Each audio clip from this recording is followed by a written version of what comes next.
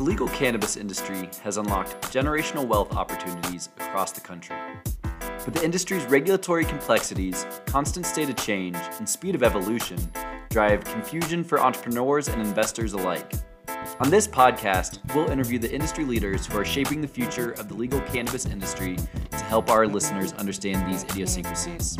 This is Cannabis Unlocked, hosted by Key Investment Partners.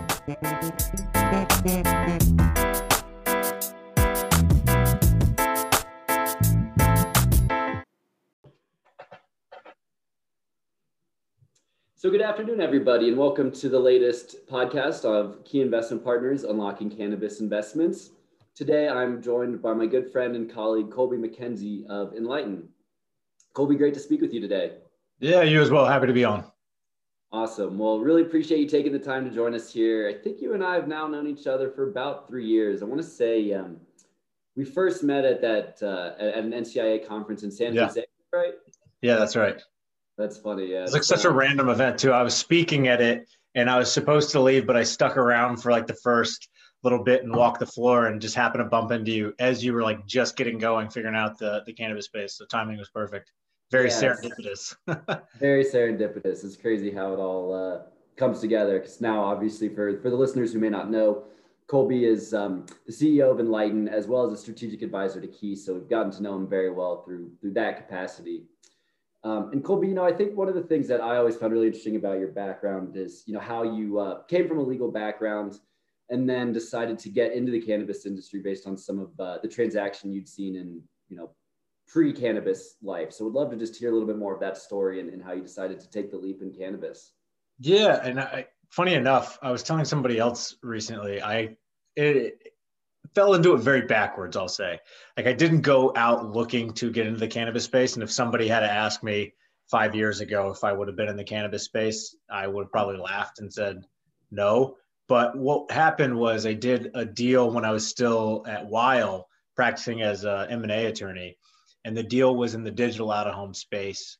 And I immediately had my eyes open and was like, oh my gosh, like companies that do this are worth this much. And so I started doing a bunch of diligence after I went out on my own and started my own boutique equity fund. And really all roads led to this one person. And this one person happened to live in Bowling Green, Kentucky. And I literally talked to somebody in Toronto, talked to somebody in California, talked to somebody in New York. And they're all like, you should meet this guy in Bowling Green. So I called up who is now my co-founder and partner, Jeremy Jacobs, and basically said, hey, everybody said I need to meet you. I'm just going to fly to Bowling Green and figure it out once we get there. But if everybody said I should meet you, I'm going to come meet you. And before I left his office, he had convinced me that not only I should partner with him, but that I should look and work very focused in the cannabis space in this pilot that he'd been running for like the last 2 years. And if anybody knows Jeremy, they will know that that is exactly what he does. Is he got me in his office and somehow before I left, he had convinced me to drop everything and partner with him in a space that I had never even thought about looking at. That's amazing. And in Bowling Green, nonetheless, right? Not necessarily where you typically think of as a hub for cannabis business. Exactly. And the rest is history. Now that would have been late 2016. So coming up on 5 years in the space. That's fantastic. And so for those who don't know about the digital out-of-home space, would love if you just expand a little bit on what that means and what you do at Enlighten. Yeah, so Enlighten is a retail and media technology company, really cut our teeth in the space, focused on place-based media. So you walk into a dispensary, and at the time, 2016, like people were very much new to cannabis, and the dispensary was in many ways overwhelming. So we put big screen TVs in. They were running cannabis education, allowing people to have kind of that nascent television playing and giving them education without feeling overwhelmed or feeling stupid if they ask a bartender questions that they felt they maybe shouldn't know.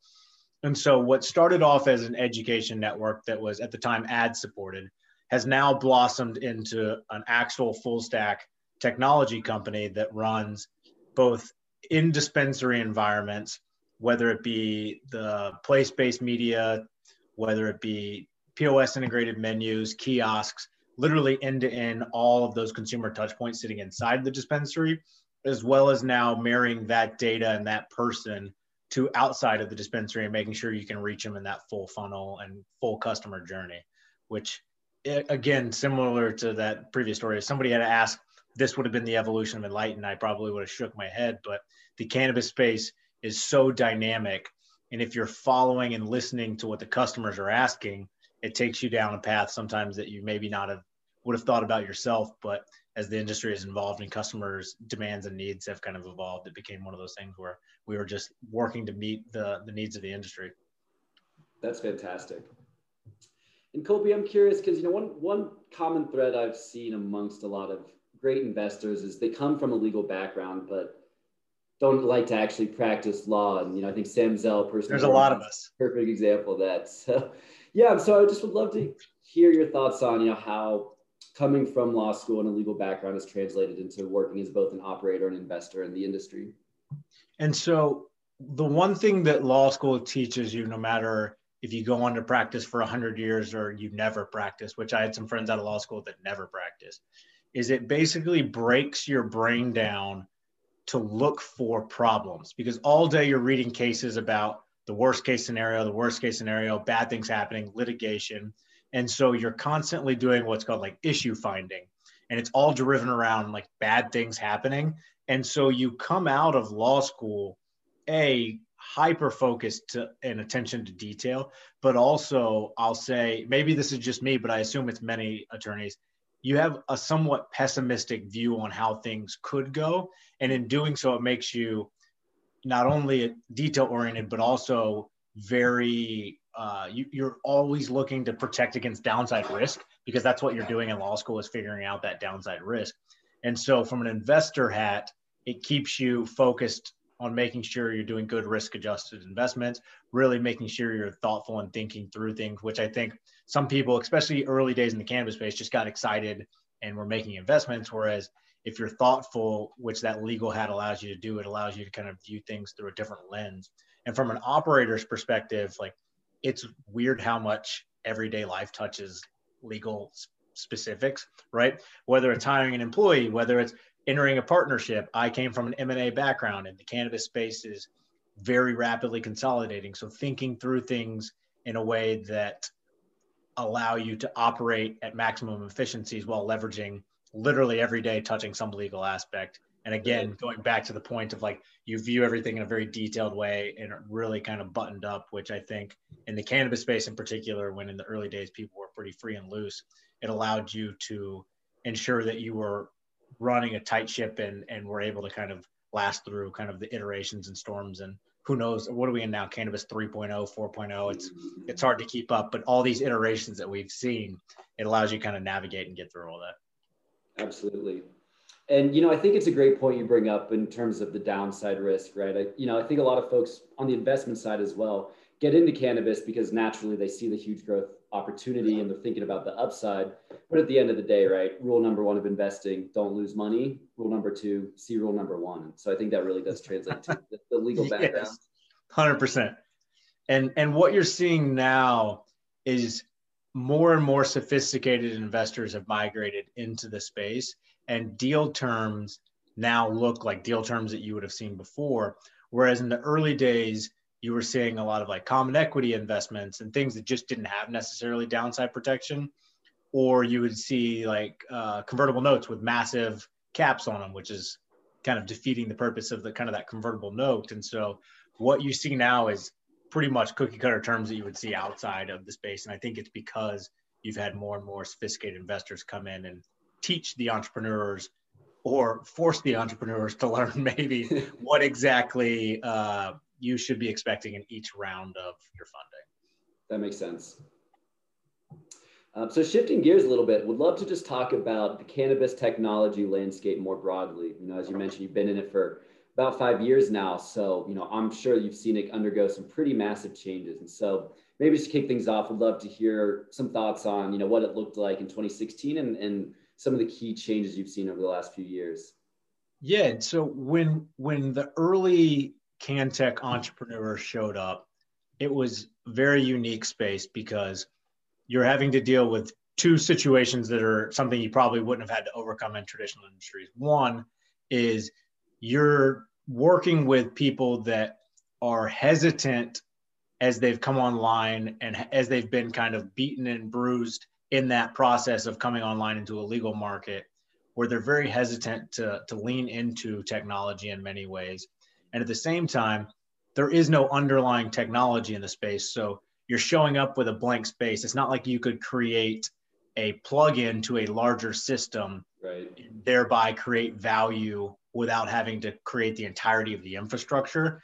And so all of us that showed up were like, oh my gosh, like you have to start from square one and build from there, while also educating and easing the minds of all of your end customers. And that is not an easy road to sled. And the carnage is there. If you look back to some of the most popular cannabis technology companies in 2015, 16, 17 range, that maybe doesn't line up with who are the market leaders today. And what happened was a lot of the early guys came in and tried to white label and slightly tweak for the cannabis industry technologies.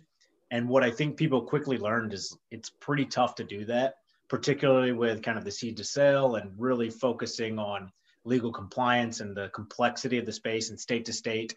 Every single state had different nuance that you were having to kind of fine tune to make sure you adhered to all the laws.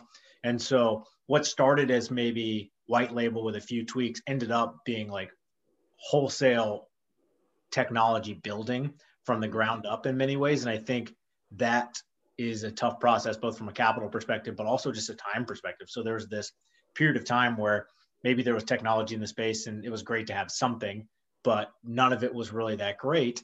And then you quickly see this massive ramp, and the early guys that went on to be winners, figuring it out, finding their footing and developing technology, or others coming in and finding a way to provide value and scale, whether that was with a big bank account or not. Mm-hmm. And now you have people that have really created some incredible technologies that in many ways I would say is significantly harder than it would have been in an industry that kind of had underlying technology to build off of rather than a blank slate. And there's pros and cons to that, right? Yep. And for folks who aren't as familiar with the cannabis industry, can you explain a little bit about the dynamics as to why other technology didn't exist and it was much more of a blank slate industry? Yeah, and so there's two things cutting against it. One is the cannabis space just has its own idiosyncrasies and things like that that have to be tailored to. And two was almost everywhere you turned, traditional players were unwilling to touch the cannabis space, even in states that were legal. And so you walk in out of the gate and you have Colorado, Oregon, and Washington really is the focus at that time. And you go to some traditional player and say, hey, like, are you in this space? Can I plug in? And it's like, no way we're touching that space. Call us in 10 years when it's federally legal. And so your traditional guys that are spanning 50 industries with their technology have basically blacklisted the cannabis space and say, we'll work with these 50 industries, but we won't work with this one. And so you had all of the mega players out there that just weren't willing to or comfortable from a legal perspective touching this. And a lot of that has to do with public companies, right? Some of the biggest and best technology players out there are public, and it becomes problematic if you're listed on a US exchange to obviously work in the cannabis space. And so that, whether they wanted to or not, that was a hindrance. So that was really the rationale behind showing up and having a largely blank slate to build off of.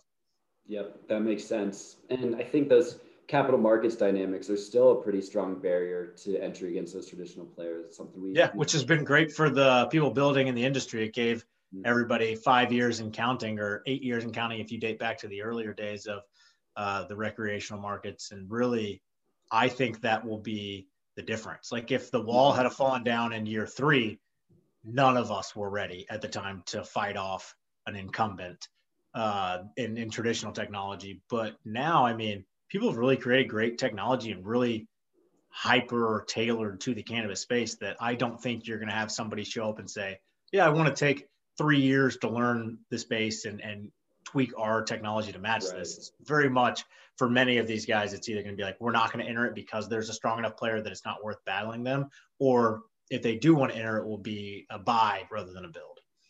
Sure. Yep. That makes sense. And Colby, one of the things we've talked about in terms of how the landscape has changed since the earlier days is, I think early on in the industry, you saw a lot of tech companies coming up and providing very specific point solutions. And so at that point in time, being much more open to integrating their APIs with other cannabis tech businesses. But now as those businesses have maybe grown a little bit and expanded the product offering, are you seeing that openness transition a little bit more into closed software where, it's maybe a little bit less collaborative now than it was in the earlier days? Yeah, the evolution is interesting because in the early days, you had two types of companies. One was the person that showed up and said they were going to build everything, and everybody kind of just looked at them and was like, good luck with that. But people tried. And you had those that came in with a very narrow focus and said, here's our core competency, and we're going to become the best at this. It's hard enough to become the best at something in cannabis, let alone 10 things. And those of us that were looking to build specific core competencies were all partnering. Like everybody was finding ways to partner in the early days, whether it was partnering to bundle a solution to gain a client, partnering to make sure that your technologies talk together and you had proper API integrations, really just a very collaborative environment, because the only way anybody was going to survive is if the industry kind of helped lift itself up. Again, we're building from a blank slate in many ways. What you've seen probably over the last 24 months is companies are reaching scale where it becomes necessary not just to build in your lane, but you have to build and continue to show that same 100, 200, 300% year over year growth. And in the same way that a lot of public companies that are niche players and then reach a certain market cap, and it's like, well, I need you to keep growing this way, and they have to find ways of vertical or horizontal integration. You're starting to see the cannabis space find the early days of that. And I think that has led to a lot of people reassessing how open they want to be with their partnerships or with their data or with a number of things. And what's happening is you're saying, that's a market leader that I'm not competing with and don't plan on to. That's a market leader. I should work with these two or three and really create something that works end to end, knowing that I'm not going to wake up and they're going to be in my business in 60 days. And I think that is happening a lot. And then others are reaching scale where it's like they may just be starting to internalize and build those things and therefore don't need partnerships to continue to scale. So it's a unique dynamic, and one I think we're still very much in the early days and will continue to play out. I do think you'll start seeing more consolidation, more M&A activity as people scale both horizontally and vertically, but also perhaps some internalizing of certain things and building things inside. Absolutely. Yep. I fully agree that, there's definitely going to start to be a lot more consolidation going forward. And I think that actually is a nice segue into our next topic of conversation, which gets to financing in the cannabis tech space. And so again, for listeners who may not be as familiar, similar to the fact that most traditional software providers will not operate in cannabis, similarly, most traditional institutional investors are unable to access cannabis as an asset class for all the reasons that Colby alluded to earlier. Now, that said, there's a little bit of a bifurcation in the industry in the sense that people talk about plant touching businesses like cultivators and dispensaries and the like that need to own a license to operate their business versus ancillary businesses like technology and business services companies that are supporting the industry's ecosystem, but because they don't have to own a license, they have had a little bit more access to capital, although not necessarily significantly more. So anyway, with all that said, it seems like we're really starting to see some renewed interest in the cannabis tech space from traditional financiers. And over the last 6 months, we've seen several unicorn transactions, including the Weedmaps SPAC. We saw Dutchie in their acquisition of LeafLogix, and Greenbits also being valued at a unicorn valuation. So I'm just curious to get your thoughts on how you're seeing valuations in cannabis tech evolve going forward here. Yeah, it's interesting because you had guys like Y Combinator, who is very much a market leader, who have had cannabis technology companies as cohorts for a number of years, but you never really saw the big traditional VC guys and the names that everybody knows in the space. And now that they're getting in the space, it seems somewhat later stage than what you would typically see with these guys. It's very much market leaders, several $100 million type valuations. And so it's interesting to see the penetration point that a lot of these traditional guys are getting in. But I guess if you take off your cannabis goggles that we all kind of have living every day in the space, it may to them seem still early stage. Like to us, these companies have been around for 5-6 years, they're market leaders. But if you're looking holistically at the cannabis space, like these companies in many ways from a traditional lens are still somewhat early stage and are still, as far as a growth trajectory, have enough of year over year compounding growth that it's very attractive to those earlier stage investors still. And so for people in the cannabis space, I think that's super attractive, because if somebody that normally is investing in A, B rounds, getting in CD type rounds and seeing the upside, like that's pretty awesome for everybody in the space if there's that much upside still to have. And I think it just goes back to everybody seems to think we're still in the early innings. And obviously we don't even have a number of states online yet. And what are we at now? 16, I think as of this week, 16 recreational states. And so honestly, it is still the early innings, and there is still a lot to be fleshed out, and market leaders will change and adjust, and winners will be 10 times the size that they are today. And so from a cannabis specific focus, I think it's all really good news, rather than something that would be viewed negatively, because these guys are getting in and seeing the upside and taking a little bit less risky positions in our eyes, but perhaps to them that sweet spot at risk reward for a later stage CanTech company.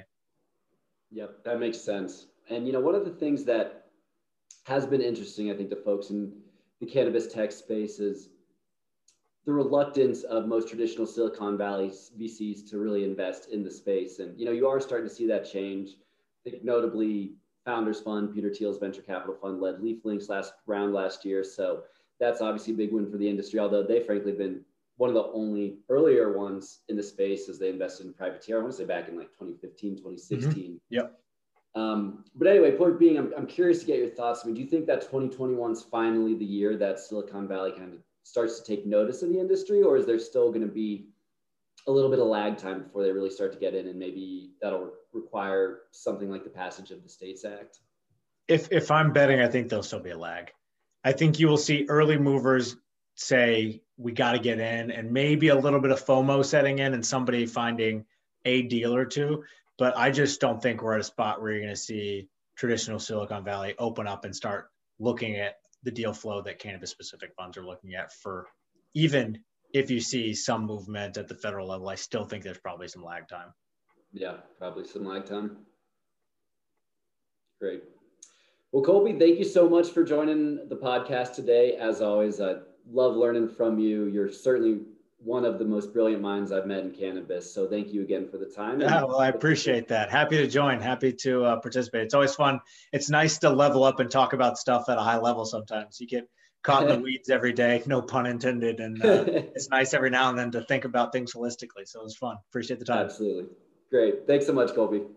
Awesome.